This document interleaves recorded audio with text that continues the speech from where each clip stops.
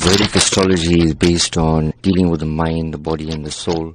Because I'm a universal astrologer, so dealing with people would obviously be something that wouldn't be a religious matter. It would be more for universal humanitarian matter. So I believe that the soul doesn't have a religion. Astrology is more about guidance.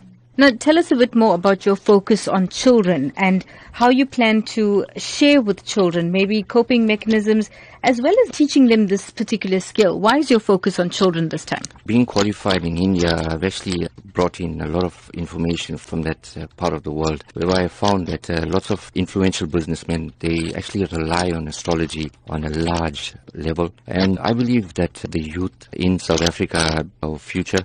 And if we give them a better understanding about themselves, not around us, we don't want to know anything around us. If we understand ourselves from within, we'll be able to adapt to the surroundings. From a teaching aspect in terms of astrology, I would actually advise them about character analysis, personality traits, more importantly about bringing out the best kind of qualities in them that will actually help them to grow and to become future leaders.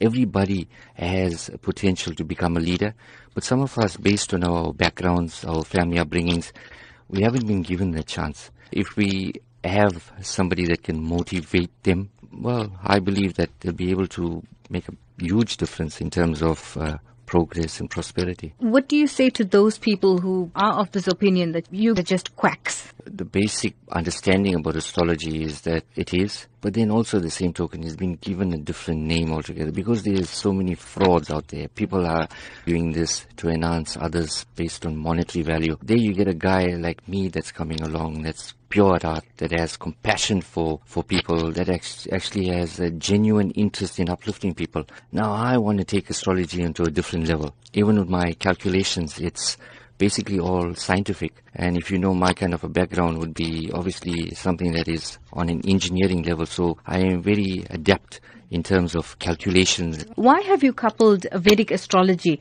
with life coaching? From an aspect of mind, body and soul, I think it's very important that if our souls are nurtured based on our upbringings, our bodies shine.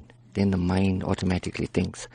And in order to have the mind thinking, and in the fast way that we are living at the moment, Vedic astrology and life coaching would obviously be something that I'll be adapting into a mind, body and soul aspect in terms of growing.